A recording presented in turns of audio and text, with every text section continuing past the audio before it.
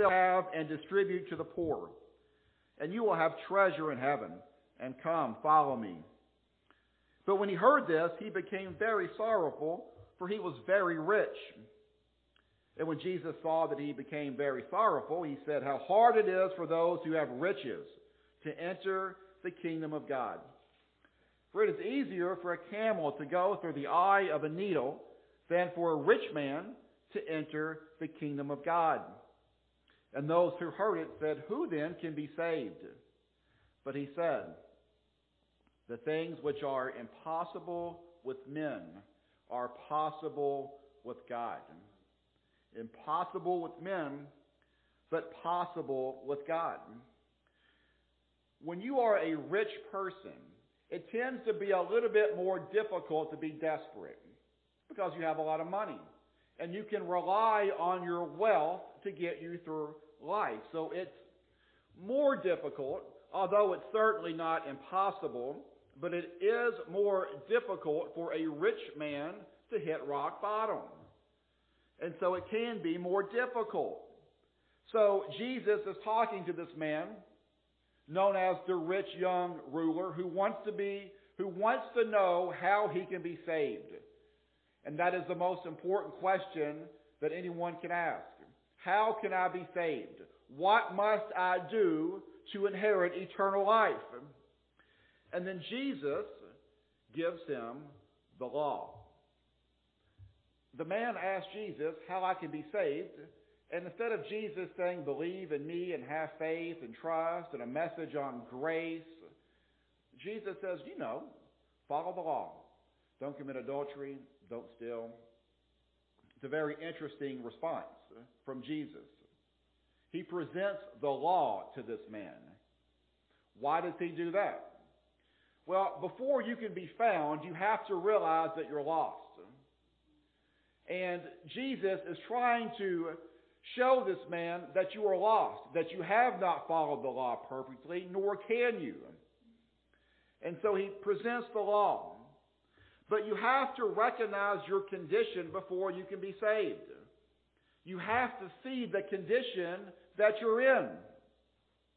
And so they said, "Who then can be saved?" Who can be saved? And then that great verse there in 27, where he says it's impossible with man, but all things are possible with God. And so Jesus doesn't just say that. Now he's going to show us that even a rich man can, in fact, be saved. So Zacchaeus has two things that men crave. He has the two things that the world promises us will fulfill us and satisfy us. He has money and he has power. He has money, he's rich, and he has power. He's the chief tax collector. He has influence. And the world tells us that's what we need to be happy. He has chased after this his whole life. Year after year, day after day, he's worked his tail off in tax collecting. He's worked his way up the ladder. And he thinks, man, once I get there, I'll be satisfied. Once I become successful, once I have arrived, I will be fulfilled. He wants to be happy. Zacchaeus is like every other person who has ever existed. He wants to be happy. He wants to be satisfied. He wants to feel fulfilled. And everyone does. Nobody wants to be unhappy. Everyone wants to feel like they have purpose. And so Zacchaeus, he's chasing after it. Day after day. And he finally got it. He's arrived. He's rich. He's got the money. He's a chief tax collector. He's got that job. He's got the title and position. He has power and authority. He has influence over others. And he finally got it. And he thought that it was going to be the answer. But when he received it, he realized that it wasn't. It did not satisfy him like he thought it would. It did not give him fulfillment like he thought that it would. But Zacchaeus has heard of someone. Zacchaeus has heard about this man named Jesus. Maybe he heard about him raising Lazarus from the dead. Again, Jesus' fame was spreading throughout the region. And maybe Zacchaeus has heard about this man Jesus. And he's heard about the amazing things that he's done. He's raising people from the dead. And Zacchaeus is thinking, maybe, just maybe, this man can give me what I need. Maybe this man can fulfill my heart's desires. Because again, Zacchaeus was empty. He was empty and he was broken and he was desperate. And he was seeking something that he did not have. And then in verse 3 it says, and he sought to see who Jesus was, but could not because of the crowd, for he was short stature. He was of short stature. So he wants to see, Zacchaeus wants to see Jesus. He knows that there is something missing in his life that the money couldn't fulfill, that the power couldn't fulfill. He knows that there is something missing in his heart and in his soul. But circumstances aren't going his way either. And life has dealt him sort of a bad hand. He's short. He can't help that, but he's short. He's short and the crowd is large. And it's funny how quick people can be to make excuses. How quick we all can be at making excuses whenever things aren't going our way. And throwing our hands up and saying, I'm sorry, Lord, but there's nothing I can do about it. Zacchaeus has some legitimate excuses. He's short. The crowd is large. And he can't get there to see Jesus. But here's the thing. Desperate people do not care. They will make a way. A desperate person will make a way. We see that with the woman who had the issue of blood. When she touched the hem of Jesus' garment, she fought through the crowds. She was going to make a way because she was desperate. We have a screening process at the Lion's Den. We get phone calls all day, every day from people inquiring about coming into our program, coming into our ministry.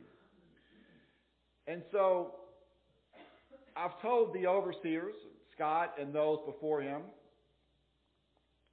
that whenever somebody calls and says they want to enter into the Lion's Den, it is your job as the overseer to try to talk them out of coming. You should almost try to talk them out of coming. Are you sure you want to come? It's 8 months long. You can't leave property for 2 months. You can't use the phone for your first 2 months there. It's a very tough program. It's a very structured program. You can have anything you want except for your own way. That's never going to happen. You should almost try to talk them out of coming on the phone. And if you cannot talk them out of coming, they are a perfect fit for our program. If they will not take no for an answer, they are a great candidate for what we are doing there. Zacchaeus was not going to take no for an answer. He did not care what stood in his way. He's not going to make excuses for his circumstances or use his circumstances to keep him from getting what he needs. In verse 4 it says, so he ran ahead and climbed up into a sycamore tree to see him, for he was going to pass that way. I want you to picture this morning. I want you to picture this man Zacchaeus, who's a grown man. He's not a child. He's not 12 years old. He's a grown man. He's an adult. And can you imagine yourself as an adult running to see someone? Can you picture it?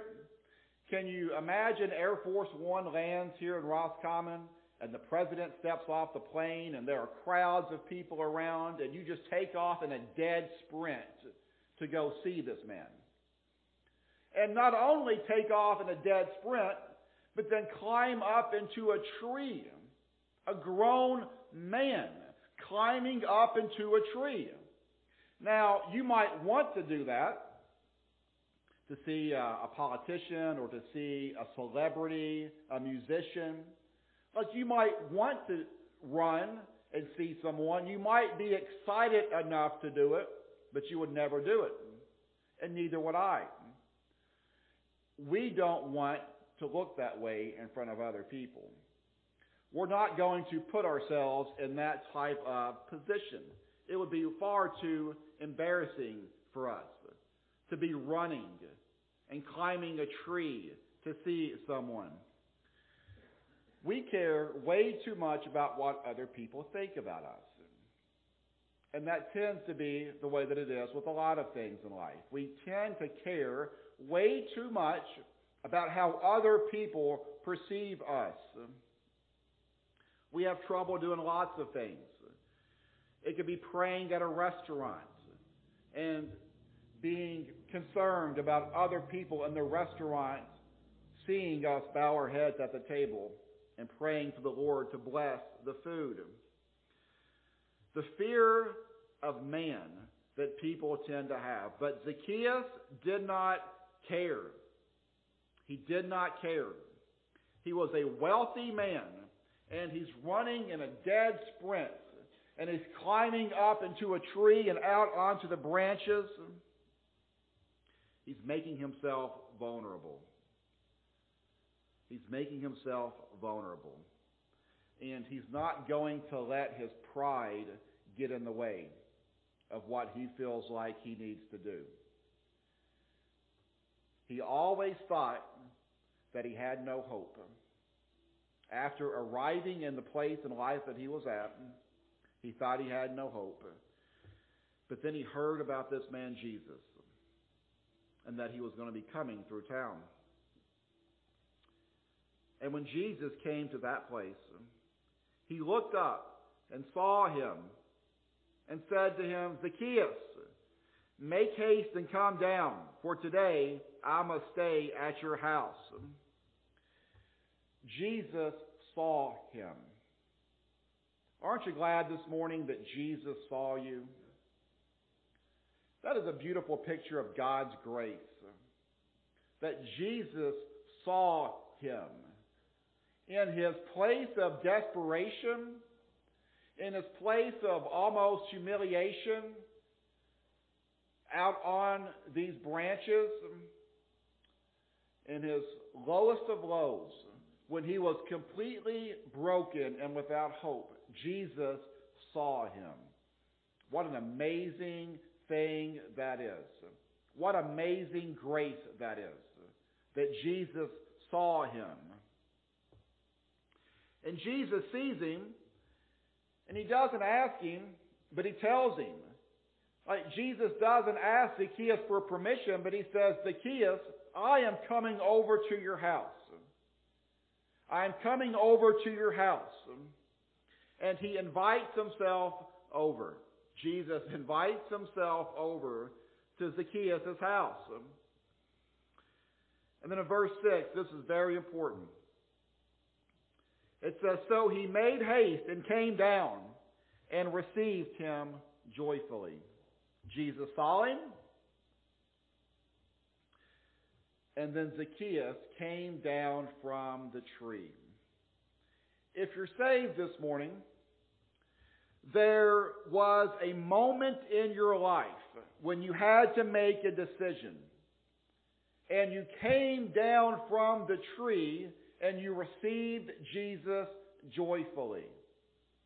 All of us who are born again have that moment in our lives, and I'm sure you remember when that was. When you came down from the tree and you received him with joy. There are people who come to church and they don't know the Lord, but they're intrigued. They've heard about Him. They've heard about what He can do.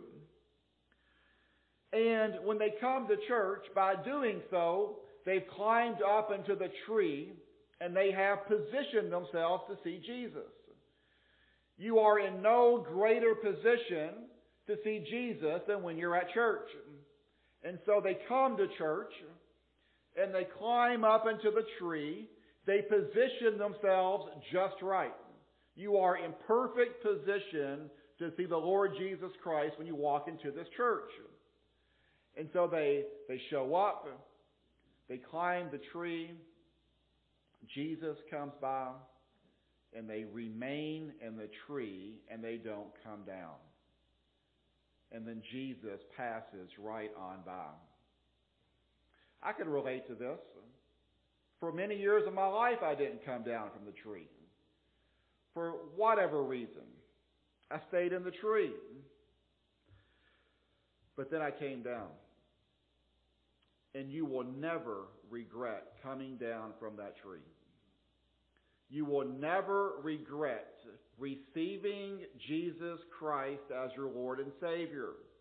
You will never regret receiving Him joyfully like Zacchaeus did. But whenever I came down from that tree, it changed my life drastically. It changed me drastically. I went from someone who was a complete, washed up, no good for nothing drug addict that all of my community had given up on, rightfully so. They should have. I gave them no reasons not to give up on me. Maybe they had some hope at a certain point, and I would have let them down. That they would be hopeful again, I would have let them down. So coming down from that tree changed me from a drug addict that nobody thought could ever do anything in life to somebody who's now married. I have 2 children, and I have a really good life. All because of what He has done for me in my life. It's amazing. It is amazing grace that God gives us. And so Zacchaeus comes down from the tree, and he receives Him. He is obedient, and he follows the command of Jesus when Jesus tells him to come down. But when they, and there's always a they around. There's always a they around. It seems like we all have theys in our lives. They. The people who want to complain and bring you down, no matter how good things are going and what God is doing, there's always a they. A they, a group of people or a person. But when they saw it, they all complained. How in the world could you complain about this? How in the world could you complain about somebody getting saved and somebody getting to know Jesus? People tend to hate grace. People tend to not like grace. We love grace when it's directed at us. I know I do. Amazing grace. I love it. I want more of it. I want God to give me more grace. But for those who have hurt me, I want you to get what you have coming. Everybody else should get what they have coming except for me. I don't want to get what I have coming, that's for sure. God, please withhold what I have coming. But for the person who wronged me, for those who I don't like, God, give them what they get. Give them what they have coming.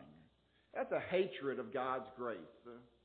They say that we truly view grace, and you can know how you view grace by how you treat people that you don't necessarily like, how you view them, how you treat them and behave toward them, what you want for them. But the people complained. The Lord is doing something for you in your life, and there is always somebody there to rain on that parade.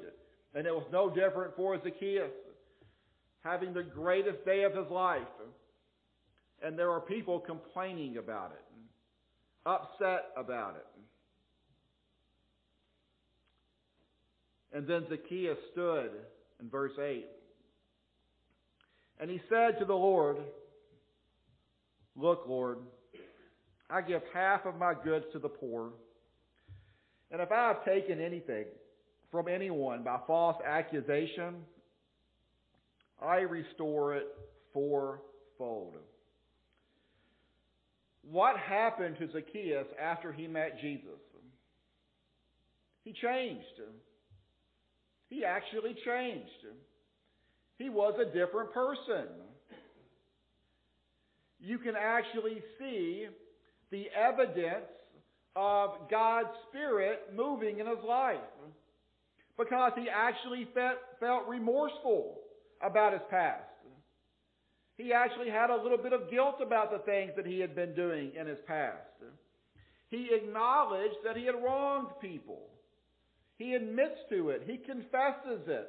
And guess what? He wants to do something about it. He wants to do the best he can to fix it.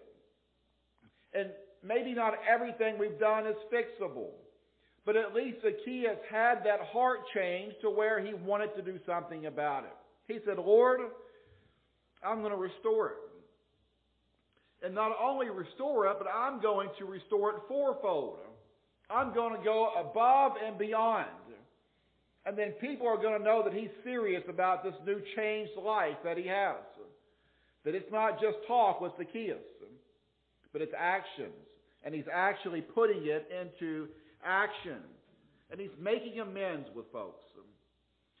But he's changed. The Holy Spirit is at work in his life, and Zacchaeus is changing. And he's becoming a different person. And Jesus said to him, "Today salvation has come to this house, because he also is a son of Abraham." Salvation has come to this house because he also is a son of Abraham. So he's saved. He receives salvation and he begins to change. Now here's the something very important to point out. Zacchaeus was not saved because he began to fix things. He began to fix things because he was saved. You see, that's the proper order. We're not saved because we clean our lives up and we get everything in order. We go back and make amends. We restore fourfold. We give back to people that we've wronged, and now all of a sudden we're saved. No. But all of those things are a byproduct. Those are a result of us being saved. Most religions in the world, and even some quote-unquote Christian denominations, say that you are saved because of your works, because of the things that you're doing. That is why you're saved. But true Christianity does not teach that. We are saved by grace, right? We are saved by faith through grace, or grace through faith. So we know that. We know that we are saved by faith. But with genuine salvation, guess what? There will be works. There will be works that follow. In James, he says, faith without works is what? It's dead. It is a dead faith. Somebody told me once, and I think it's accurate, and I think it's a very good way to put it. But someone once told me that you cannot be saved by works, but you also can't be saved without them. Meaning that you can't be saved by your works. Your works don't get you saved. But if there are no works whatsoever, then most likely you're not saved. Because every good tree does bear good fruit. And so there might be different amounts of fruit, and maybe you're not bearing as much fruit as you could be, but yet there is still something there. But if there is nothing there, then we have to evaluate our standing with the Lord. But salvation comes to Zacchaeus, And then Jesus says that it has come to this house. And what a beautiful thing it is when salvation enters into a home, because it changes the entire house. We see that with the lion's den. When somebody comes into the lion's den and receives Jesus joyfully and come down from the tree, and they go home. And what happens when they go home is that very powerful salvation enters back into that home. And then guess what happens to their children or to their spouse? Is that they get saved as well oftentimes. They come to know Jesus. Salvation enters into the home and transforms the entire house. For the Son of Man has come to seek and to save that which was lost. So he came for people like Zacchaeus. And he came for people like me and people like you. Zacchaeus was lost. Regardless of how much he had in this world, his money and his position, he was lost, and he knew it. But Jesus came to save people just like him. Zacchaeus knew that money wasn't going to do it. He had it. Didn't work. Knew that power and worldly success wasn't going to do it. He had it. Didn't work. But he heard of Jesus, and he thought it might just do it. Jesus might be the answer to all of life's problems. And he believed it. And he wasn't going to take no for an answer. Didn't matter how short he was. Didn't matter how large the crowd was. So he positioned himself. And like the Bible says, Jesus saw him. He came down. He received him joyfully. And his life changed. His life changed drastically and for the better.